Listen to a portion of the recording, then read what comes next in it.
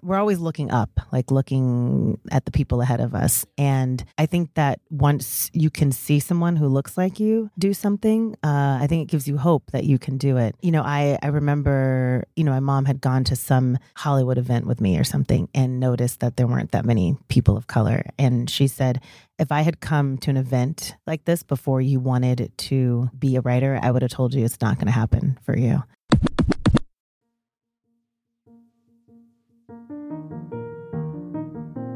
I'm Essen Zafar, and welcome to another episode of Unfair Nation, the podcast that discusses our nation's rising inequity and social, political, and economic inequality, what it means for you, and what you can do about it. Every so often, we interview one person to get their perspective, and today I'm joined by Ramla Muhammad, showrunner of the recent television show Reasonable Doubt.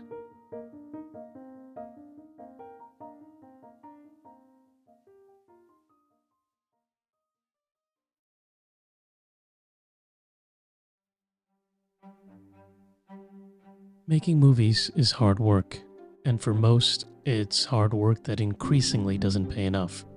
The last few years have seemed like the golden age of entertainment. There's been more shows to watch than people to watch them, and more ways of watching your favorite shows than ever before. But while this era of, quote, peak entertainment has provided tremendous opportunities, the profits from this bounty have largely accrued to a very small percentage of writers, actors, and entertainment executives. My guest on this episode, Ramla Muhammad, is an Emmy-nominated television writer and producer, and currently showrunner on the Hulu series Reasonable Doubt, starring Kerry Washington and Larry Wilmore. She's a rising success, but still someone who would call herself a hustler, working hard to make it in this industry. She is, also, undeniably useful, which is the term that Ramla herself gives her own philosophy of reframing the smallest effort in service of excellence and success. And finally, as a writer, she is on strike, demanding fair treatment and better compensation for her work. In this episode, I speak with Ramla about who she is, her identity as a child of immigrants, her family, and her pathway from MFA student to showrunner. Though we don't discuss her show, Ramla has some important advice to share with young people thinking of entering the entertainment industry. Ramla was a delightful guest. I'm really excited to see what you think of this episode. And before I forget, Unfair Nation is now amongst the top 10% of podcasts worldwide, making us one of the most popular audio programs in the world. This is in no small part thanks to you and to many other people who make Unfair Nation possible. More on that at the end of the episode. Now, on to Ramla.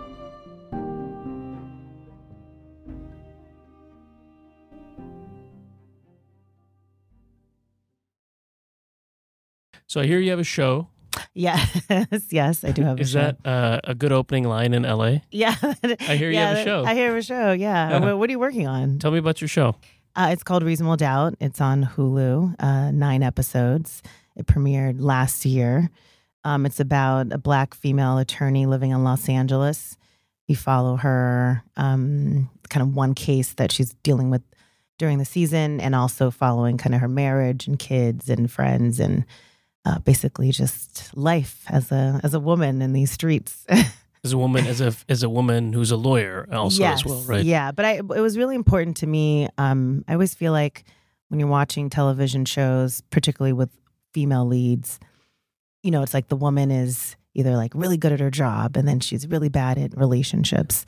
And I feel like what's difficult about being a woman actually is balancing all the different relationships, right? Like if you are in a partnership with someone and you have children and you have friends and your, family and career, like it's not just one thing. It's trying to be kind of all the things. And so I really wanted to show a woman who had this full life, and part of what is stressful is trying to kind of have it all. So it's not a show about the compromises women make? No, it's not about necessarily the compromises. I think it's more about like how winning in one part of your life one day may cause you to lose in another part of your day, right? Like it's more real. Yeah, like today it's like, oh, I won this part of the case, but I missed my kid's birthday or something. Almost like whatever. a show about guys. Right. Yeah, exactly. Right? Yeah, exactly. Yeah. Exactly. Imagine that. Yeah, imagine that. Yeah. Yeah. So, yeah. Okay. And you're a showrunner? Yeah, I'm the showrunner. What is a showrunner?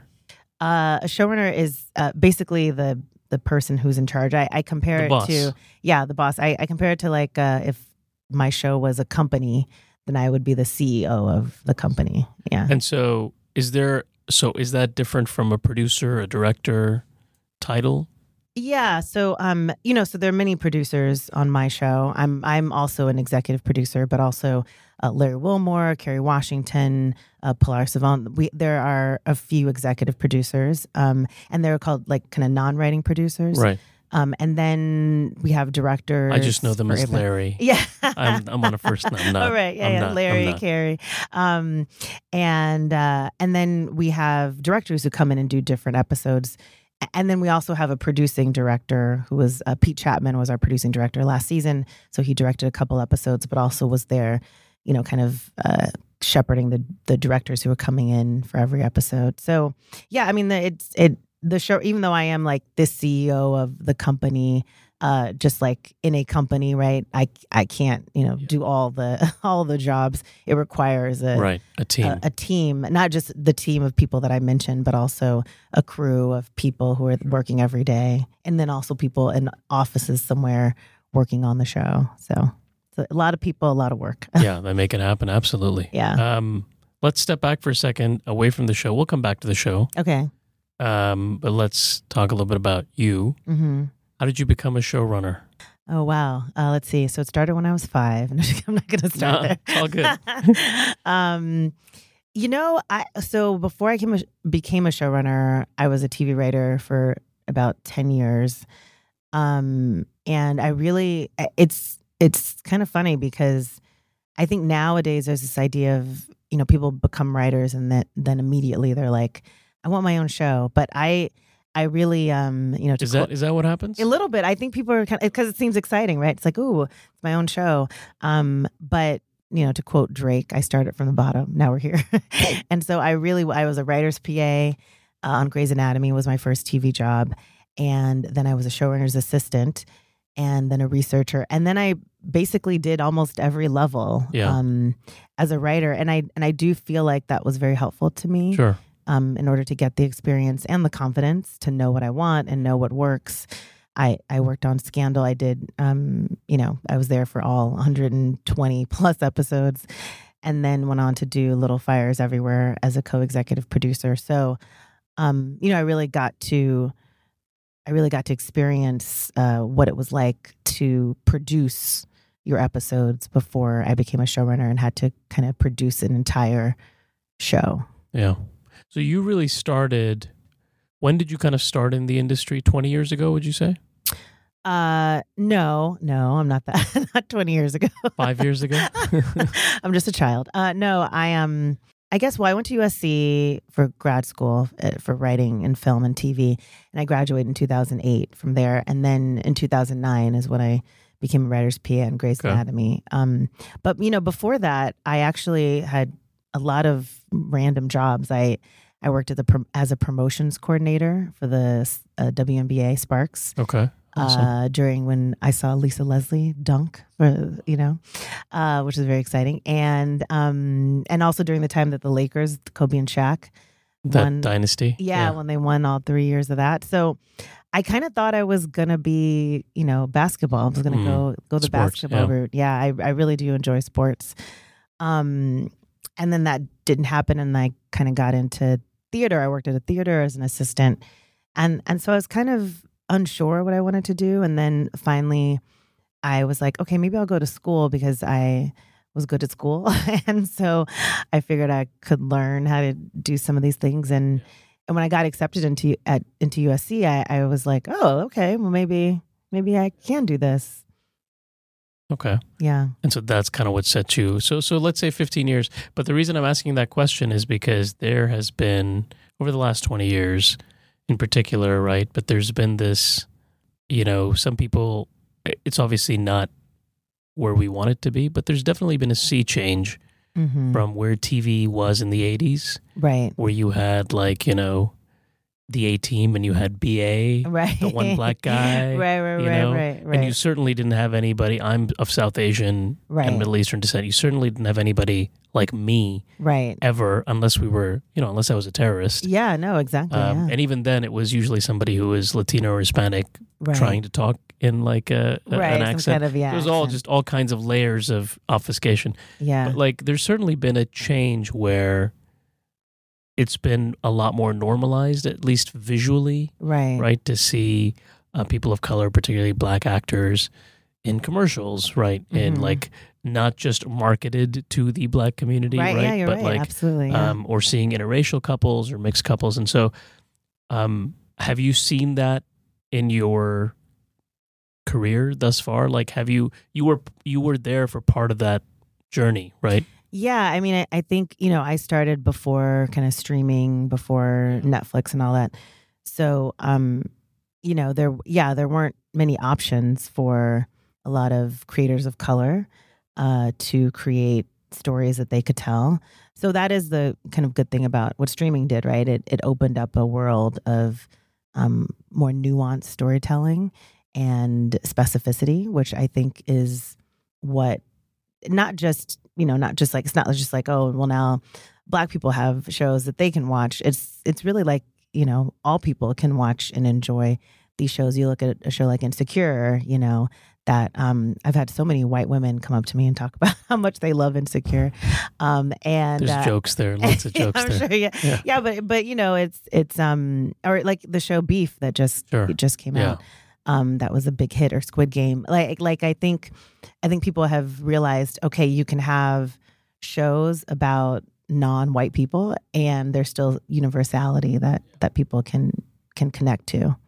Let me talk a little bit more about your background, since we're already on this topic. So your dad's from Somalia. Mm-hmm. You have the most recognizable Muslim surname, last name on the planet, right? The Jones. You're also a black woman. Yeah, right. Yeah. And so you've got it all, right? Yeah, from that perspective, right? There's a lot going on there.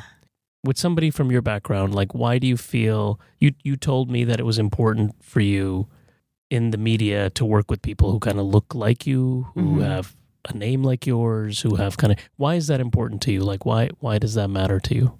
Well, I think like anything, right? Even when you're in high school, let's say, right? We're always looking up, like looking at the people ahead of us. And I think that once you can see someone who looks like you do something, I think it gives you hope that you can do it.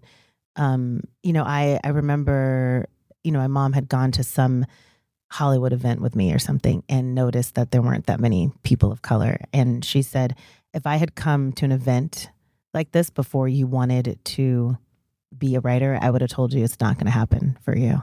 And I thought about that, and I can understand why she said that. But, I got very fortunate early in my career. The first showrunner that I worked for was a black woman. So, seeing someone like Shonda Rhimes be in charge and command that kind of confidence and leadership with people around her was something I could say, oh, okay, it is possible. So for me, I remember, like I said, being an assistant, and it was important to see other types of writers, either who look like me or even just overall diversity. So I think that people really take it for granted. I know that even on my show, when, some of the PAs who are on set, the fact that I was in charge as a black woman, really made them kind of go, oh, okay, this is possible. And then they felt comfortable to ask me questions about what I do. And sometimes I'd have them kind of sit, oh, look at the monitor, and, you can explain things. But I think that mentorship and that advocacy is important. You see it happen with legacy, basically, where people, essentially that's what that is, right? It's like going, okay, here, my sister, my mom, did it. So look, I have someone who I can look up to, and I know it's possible. So, a lot of us don't have that built in. Like, I know, my mom didn't, go finish college. And so I was really one of the first to go to college and to basically kind of pave a way for myself in this industry. I didn't have those type of connections. So for me, I think it's important to make sure that there is just a normalcy too about seeing different kinds of people on set.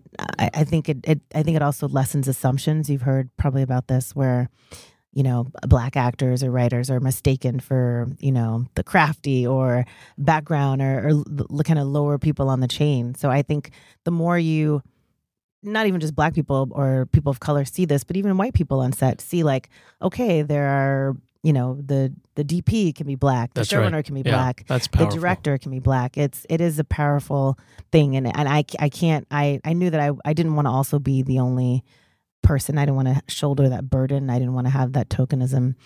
So it does make me happy when I look and see like, an Asian American focus puller on my set, a Latina female Steadicam, a Black gaffer, all these things. I look around and I go, okay, like it's not just hair and makeup, it's not just these traditional roles, as well as the actors. And even the actors have said to me, like Amiyatsi, our lead, said she had never been mic'd up by a Black female woman on set, and that was really amazing to her. That someone that looked like her was miking her up in that position. So it's important for everyone, and it uplifts so many people. Unlike me. What do you mean? I get deeply jealous. You get when deeply I see jealous? a brown. Oh, I'm like, yeah. What have I achieved in my life? This person already has a show. I need to go to therapy for this. I'm sure. I think that's therapy. Yeah, and therapy is important too for all that's of us. That's right. Yeah, that's right. Yeah. I'm like, why? I want to be the first. And I have to calm myself calm down. And it's okay. It's okay. So we live in a world of abundance. Yes, exactly. There's a lot going on there. But let's go back for a second to talk about what you brought up. You were like, you had to kind of make your own way. Yeah. And you had to kind of hustle. What did you do? What did you do to make your own way? You said your mom hadn't graduated from college. You're one of the first. Yeah. What was your, so some people like kind of do it through like connections. Some people get really good at like building relationships. Some people get really good at like cold calling or hustling. Like right. what were your skill sets that you developed? I realized at some point that there's a way to make yourself kind of like undeniably useful to people, right? That's powerful. I like that. Undeniably useful. Undeniably useful. You're like a human iPhone. Right. Yeah. So, I mean, part of it, my mom obviously was very helpful in this, right? I went to a private school here in LA, Brentwood. She was very, adamant about me getting a good education. And then that enabled me to go to Columbia for college. And so then part of, applying to USC, it was kind of like, well, if I get into one of the best film schools in the world, then it's kind of undeniable that I have the talent, right? That's true. And if I can graduate from there. And then, I got this wonderful opportunity to be a PA on Grey's Anatomy, which was, one of the top shows on TV. And even though I was like the low totem pole, I was going to be like the best at that job. Like I was going to be the best assistant. I would I would save people's lunch orders because I would write them down and I save them in a file. And if I couldn't get a hold of someone for lunch, then I would just order the same thing they ordered before.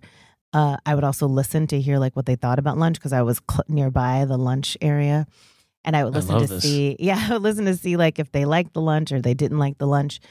And so then sometimes we'd order and from a place, and someone was like, "Oh, I don't know what I want," and I'd say, "Oh, well, last time you had the salad, but I don't know if you liked it or something." Or so it basically kind of lessened their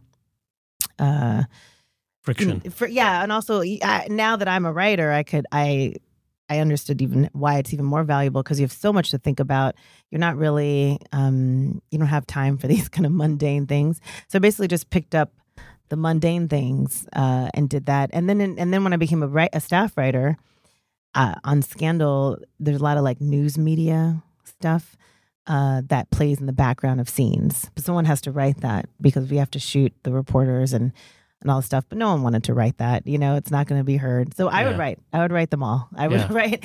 Sometimes it require a monologue. Many YouTube channels thank you for your service because they pick up on all of that. Oh minutia. Yeah. So basically, like that was just always my thing of where I just would be undeniably useful, whatever job I had. You say undeniably useful, but I think, especially, I don't really know you well. Obviously, we've only had a few conversations, but I think one of the, I don't know if you disagree, but it's undeniably useful, but it's also, I'm trying to think of the right word for it. It's also being very down to earth.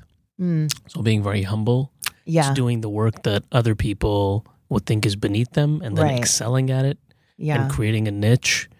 I think like all the examples you've given, which is like, who gets really good at lunch orders after graduating from USC, one of the best film schools in the country. Right. But like your first job is like, and you're like, I'm going to rock the film. I'm going to rock these lunch orders, right? Like I'm going to be, and who writes the background newscast, or the ticker that's going on the fake CNN, who does that? And you're like, somebody's going to pay attention to it, or I'm going to fill that niche and I'm going to be really amazing at it. Right.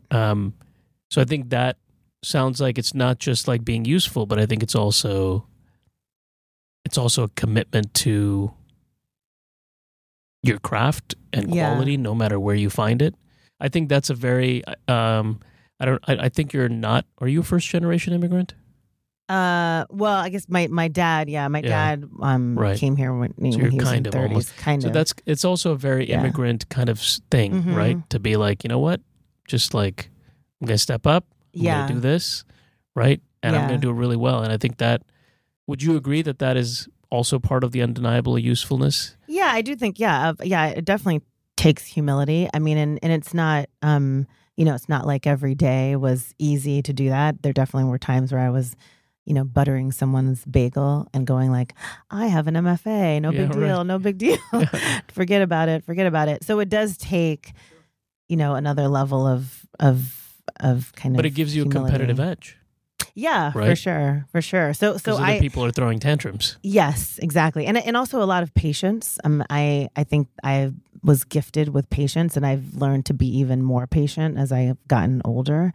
And therapy. I actually started therapy kind of when I was in my mid-20s and kind of been off and on. So I think that has helped me navigate these waters. But yeah, it does take a lot of self-checking, checking yourself and also thinking about like, what is the long-term goal, right? I think also because I had done so many different jobs that when I did become a writer's PA and I got to peek into the writer's room, I was like, oh, this is exactly what I want to do. So by that point, I was ready to commit to however long it took, because I really felt like, this is my jam. I can do this. What was it like going to school in Brentwood? Oh, well, it's a two-part question. What was it like going to school? What was it like going to school in Brentwood? Well, there's Brentwood, the school, and then there's Brentwood, the neighborhood. Okay. So I started at Brentwood before O.J. Simpson and all that happened. So I didn't even know where Brentwood was. Yeah, my mom said, we're going to look at this school called Brentwood. And I was like, where's that? And she was like, it's in Brentwood. And I was like, where's that? I don't know where that is. And I grew up only, 15 miles, if that, from there. And so, it was a challenge. I grew up in a very predominantly Black area, Windsor Hills, View Park, and it was an area of professionals and a kind of upper middle class. And then to go into an area that is very white and segregated in a lot of ways was somewhat of a shock for me. Just to be in the neighborhood and also at the school. I had never been in an environment where I was the only Black person in the class, right? I'm in my math class as the only Black person in the class or the only Black female. And at the time, I remember feeling like, I don't like this. Like I was like, I feel like I'm, it was just a weird like feeling. A visitor?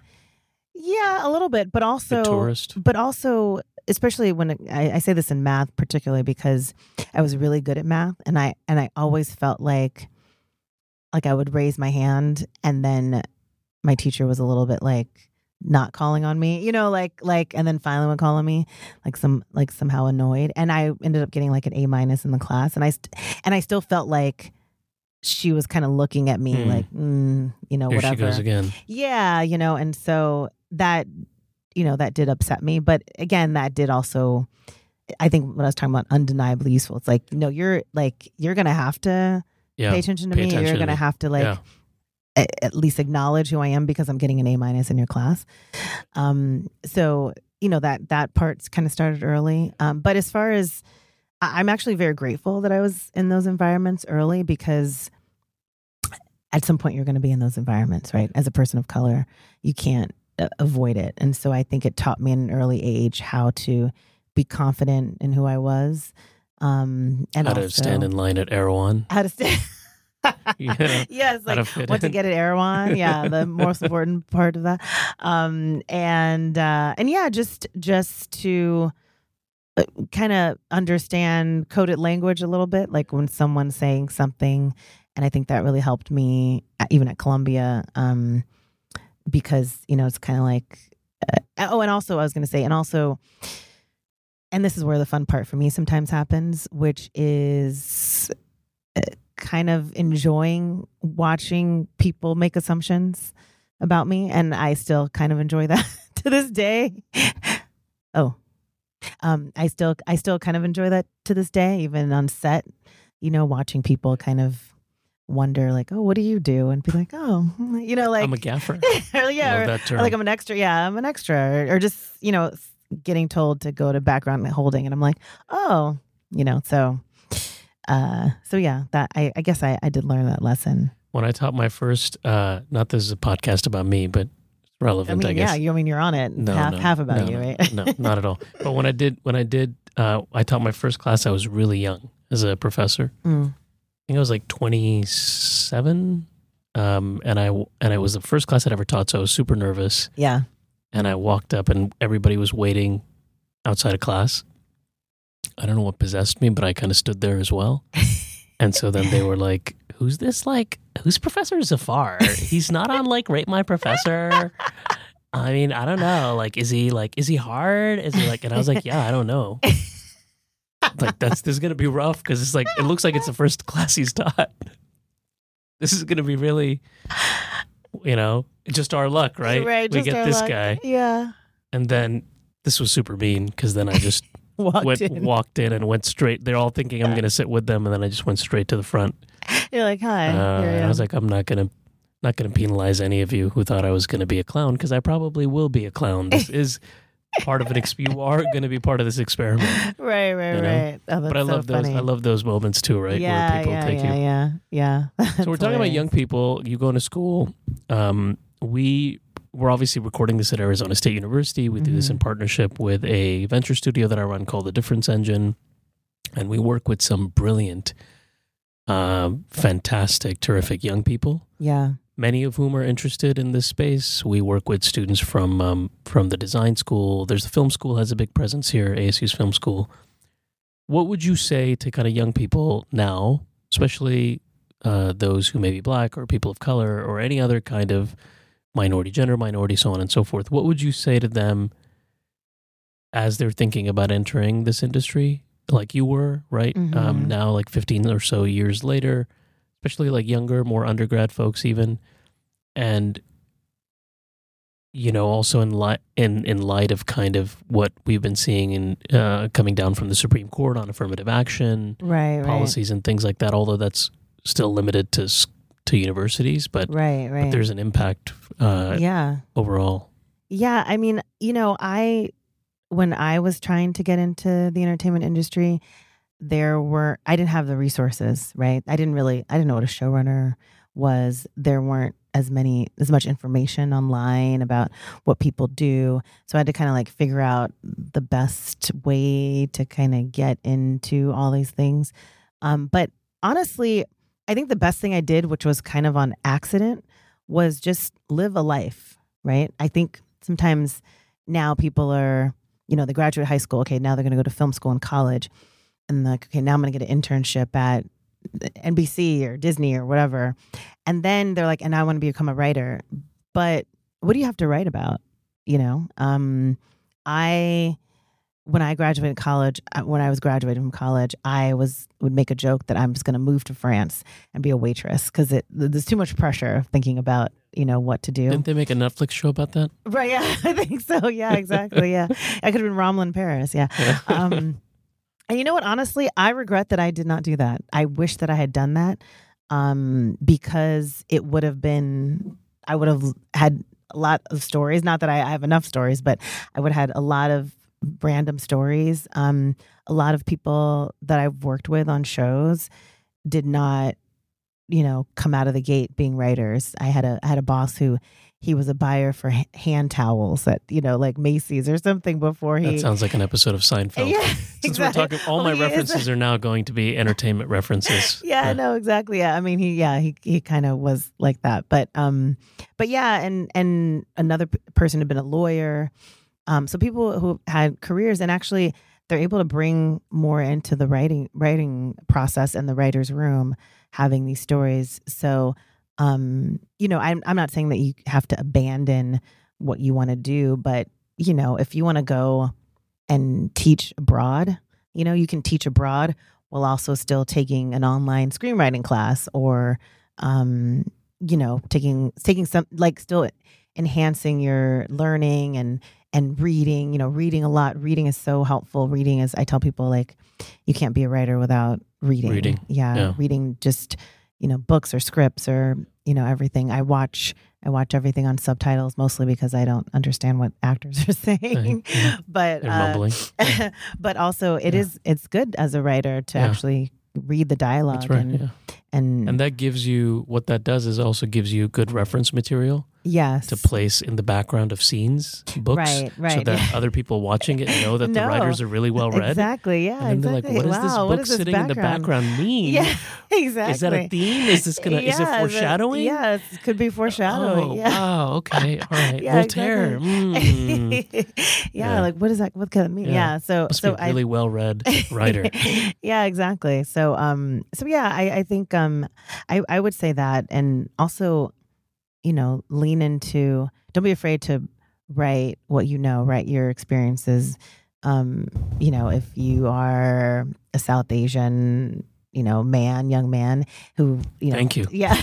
who, was teaching for the first time, like, just tell a story about a South Asian young man teaching for the first time. It doesn't have to necessarily be about like the South Asian experience. Even my show, it is obviously people are black, but it's not like about like the struggles of being black. Does that come out? Of course, naturally, because if you are a person of color, everyone knows it's going to come out at some point. But it's just like I said, it's about a mom and a career. Like, it's just about people being people. I also think there's a maturity. Like, I think we're also maturing, right, as a society, where when certainly we talk about the struggles part of it, but we're also just talking about the other 90% of a person's life, irrespective of who they are, right? Right. Like being late to work and messing up a thing at work, or your kids are sick or whatever it is, right? So yeah, exactly. And like I said, I brought up the shows Beef and Squid Game earlier. But Beef is this about road rage. They just happen to be Asian, and then Squid Game too is just about people who have different issues competing in this crazy game. Spoilers. No spoiler. But it's, everyone can relate to, right, the being in those situations in some way. I had one more question for you. Oh, pressure. And I'm trying to remember what it was. Oh. Is it, what's my favorite food? No. No, it was, I can't. Oh, yes, now I remember. Let's bring it to today. Now we've talked about your past. We've talked about how you got where you were and like how you see the show that you're working on. To the extent that you can discuss this, you and your colleagues are in the midst of a fundamental shift, I believe, Right. in how this industry is going to operate. Yeah. Whatever the results are of the writer's strike that's going on now and the actor's strike that's going on now, I think it'll result in fundamental changes. This is Yeah. my opinion Yeah. in I hope this so. industry. And we look at a lot at the difference engine, and I personally look at a lot of like issues around power at the Mhm. workplace. We have a women's Right. power and influence index, which ranks the power of women at the workplace. Some of the organizations and companies we look at and have ranked are entertainment outfits or media outfits. It's hard to define these outfits because they're all conglomerated. Right. And I think there'll be more of that Yeah. after the strike, I think. Yeah. And so there's a lot of conversation around, is this sustainable?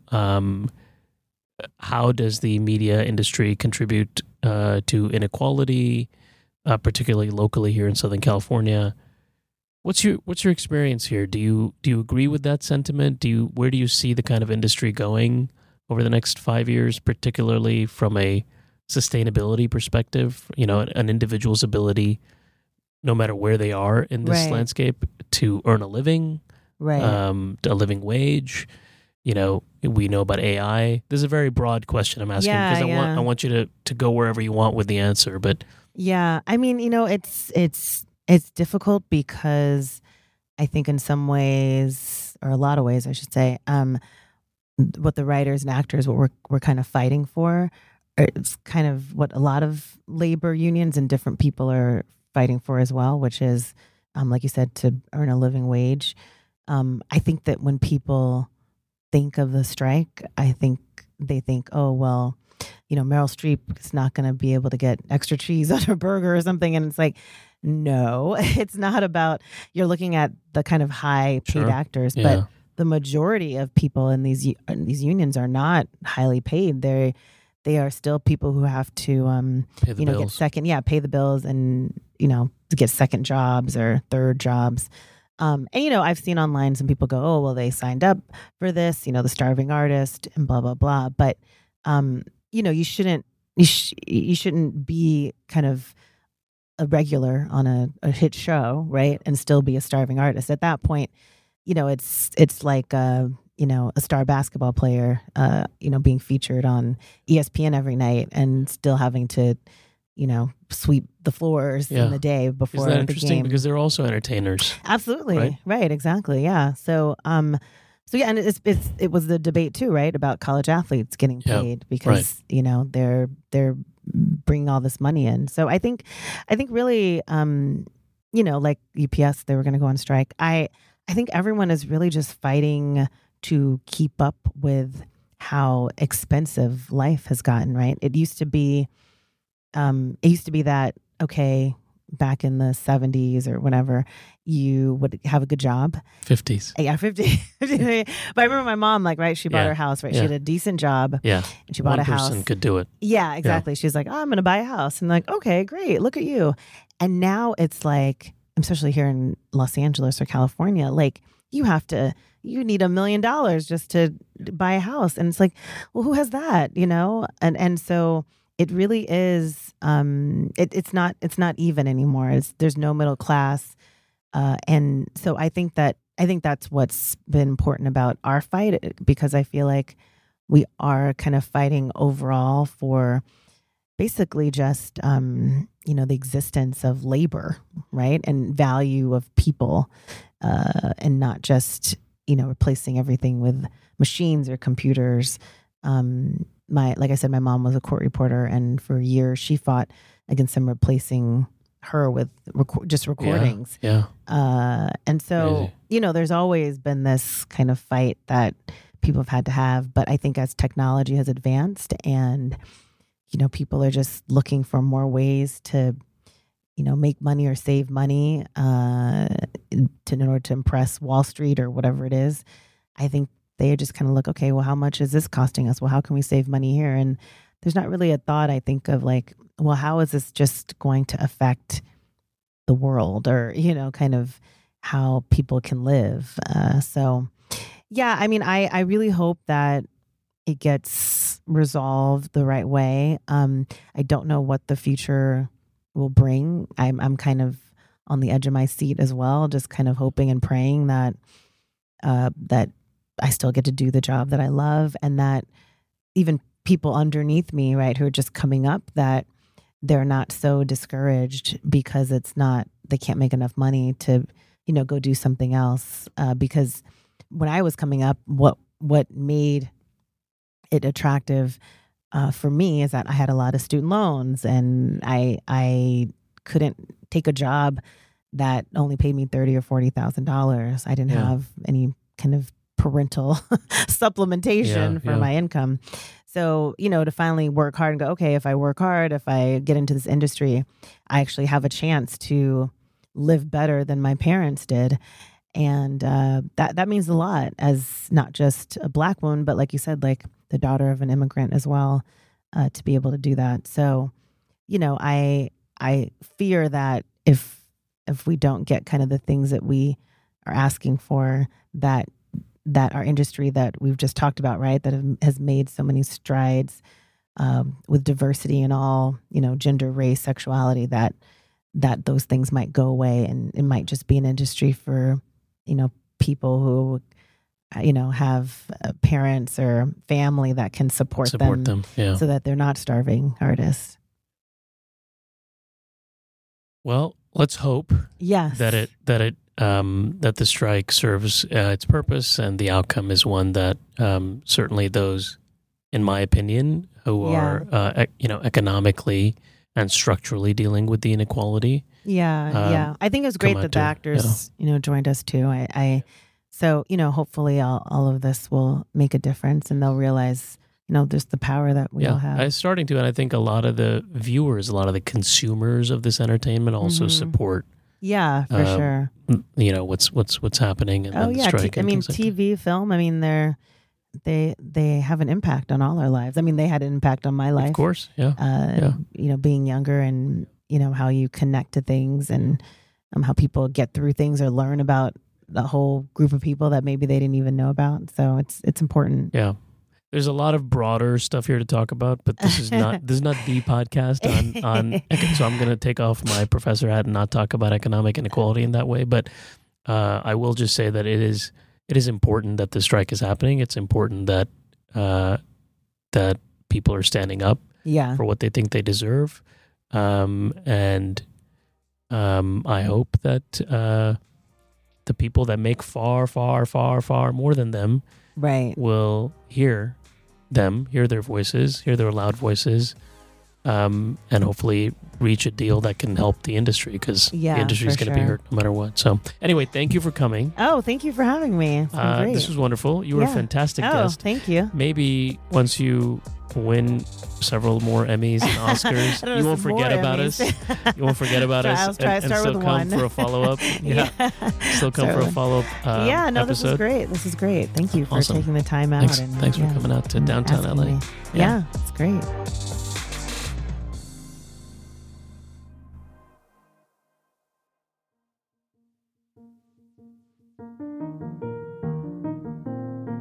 Hey, thanks for listening to another episode of Unfair Nation. Now one of the most popular podcasts in the world, Unfair Nation is produced in partnership with The Difference Engine at Arizona State University, a venture studio where some of the brightest students, faculty, and staff build products with and for communities to reduce inequality.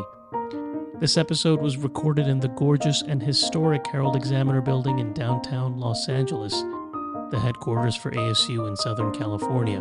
Our editor on this episode was Damian Somerset. Thank you also to Aubrey Hicks from The Difference Engine, as well as the fantastic ASU California IT team for setting us up in the studio this time around.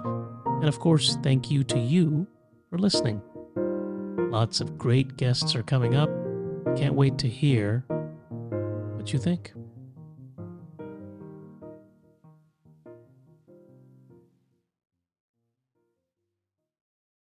I'm going to go to the restroom. Okay. And then I'll be back. Okay. Are you going to stop the recording?